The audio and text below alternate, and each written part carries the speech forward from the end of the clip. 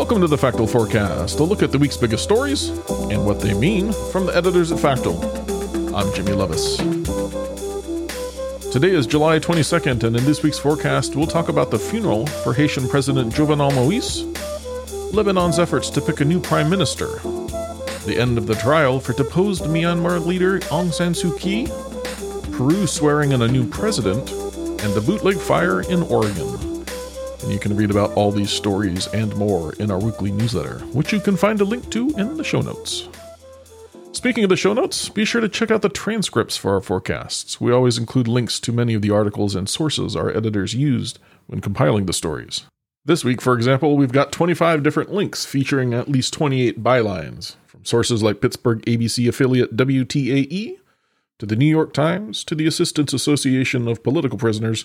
We try to get a broad range of information into our forecasts, and we want to make it easy for you, our listeners, to dig deeper into the stories. On Friday, Haitian President Jovenel Moïse will be laid to rest in Cap-Haïtien after being assassinated earlier this month. Moïse, who was a controversial figure in Haitian politics, was shot to death overnight on July 7th. His wife was also injured in the attack. Investigators said a Haitian American named Christian Emmanuel Sanon orchestrated the operation as a way to put himself in power. Sanon, who is a doctor and a preacher, denied the allegation even after police found ammunition, holsters, foreign license plates, and a cap labeled DEA in the building where he was arrested. The head of security at Haiti's presidential palace has also been detained. Earlier this week, Prime Minister Claude Joseph announced he would step down and hand power over to Ariel Henry, who Moïse announced as his pick for prime minister just days before the assassination. Now, as far as the president's funeral goes, Moïse's widow will be in attendance, so security will be tight and emotions will be running high. And if more protests occur throughout the country, the strength of Haiti's democracy may be immediately put to the test. On Monday, Lebanon's parliament will begin new consultations with the hopes of choosing a new prime minister. This comes after Prime Minister-designate Saad Hariri resigned from his post last week, nearly 10 months after being tasked with forming a government after President Michel Aoun rejected his latest proposal.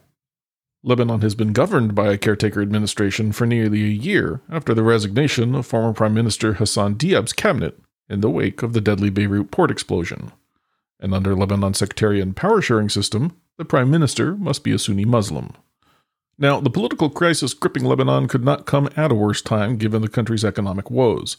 With unemployment skyrocketing and the Lebanese pound plummeting, the World Bank said the crisis could rank among the 3 worst since the mid-1800s as far as its impact on living standards. And considering the aftermath of the Beirut blast, Lebanon's continued role in the struggle between Iran and Israel, and the efforts to accommodate the massive influx of Syrian refugees, there will be no shortage of crises for the new government to address.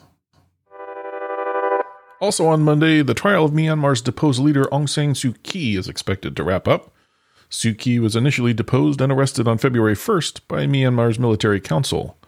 She's charged with multiple offenses, including corruption charges, as well as offenses under the colonial-era state secrets law, both of which carry the possibility of roughly 15-year sentences. She's also facing a variety of lesser charges, such as breaking coronavirus protocols. Critics allege the charges are trumped up in an effort to indefinitely weaken Suu Kyi's National League for Democracy. That's her popular political party that swept elections last November, prompting allegations of fraud by the military. Still, Suu Kyi remains a central symbol of the protest movement that has arisen following the military coup.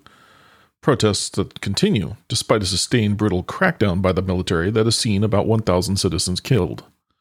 While Suu Kyi will likely face a guilty verdict, the political unrest in Myanmar appears likely to continue. On Wednesday, Pedro Castillo will be sworn in as the new president of Peru. Election officials declared the Socialist Free Peru candidate president this week, more than a month after the vote, after rejecting fraud claims by Castillo's right-wing opponent, Keiko Fujimori. Although the National Electoral Jury announced in June that Castillo had won more than 50% of the vote, the ratification of the results had to be postponed until all the accusations of electoral fraud were reviewed and dismissed. Fujimori agreed to recognize the results this week, despite maintaining that Castillo's victory was, quote, illegitimate. Now, the administration will start this term with 1 vice president instead of 2 because Free Peru party founder and vice presidential candidate Vladimir Cerrón was banned from taking office over a corruption conviction.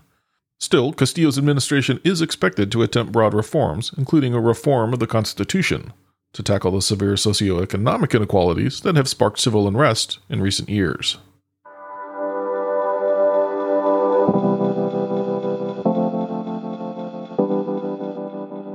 Our last item for this forecast is on the huge wildfire burning in Oregon. For more on that, I recently spoke with Factual editor Jeff Lancet. Hi, Jeff. Hi, Jamie. How are you? I'm good. But how's Oregon? What's happening down there with that huge fire? I think it's the Bootleg Fire. Is that right? So, yeah, it is the Bootleg Fire burning in southern Oregon right now. It is already one of the largest in state history. And do we know why it's called the Bootleg Fire? There is a spring nearby called the Bootleg Spring. That is where the name comes from. How big is this thing? The fire is more than 388,000 acres in size. That is bigger than last year's Beachy Creek fire, which killed 5 people. Have there been any deaths or injuries with this fire, or any evacuations? So far, there have been no deaths or injuries involved with this fire. It is in a pretty remote part of the state. And as for evacuations, there have been some, yes. Do we know about property damage other than, of course, the burned acres? So the fire has destroyed at least 70 homes and 117 other buildings. Several thousand structures are also threatened. Do we know what started the fire? At this point, we believe that lightning started the fire. And officials blame the drought and also this month's heat wave. They say the combination made things much worse. And this fire is also working in such a way that it's creating its own weather. It's creating what are called pyrocumulus clouds. They form when a wildfire forces air to rise quickly. That condenses moisture on smoke particles that the fire is producing. So basically, this fire is creating its own weather system, which is generating clouds that can make their own lightning and wind, which is hampering the firefighting effort. Fires creating their own weather that makes fighting them more difficult. That's incredible. Hard to wrap my head around that. What's the fire situation like in the rest of the U.S.? So as of this fire season, more than 1 million acres have burned across the United States. And these fires are actually affecting the country on the East Coast as well. They are sending smoke thousands of miles away. So states like Pennsylvania and New York have issued air quality alerts.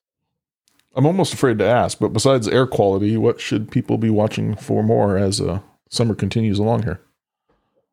So, right, as the drought continues across the West Coast, more of these large fires may pop up, and the conditions may lead to these fires growing exponentially.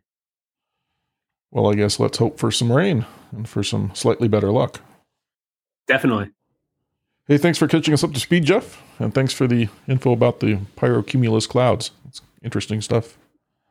No problem. Take care.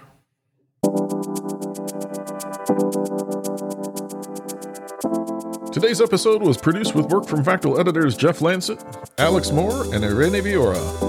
Our featured editor Jeff Lancet, and our music comes courtesy of Andrew Gosby.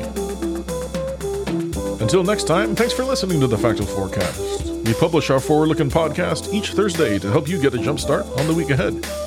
You can, of course, subscribe for free, and if you have feedback, suggestions, or events we've missed, drop us a note by emailing hello@factual.com.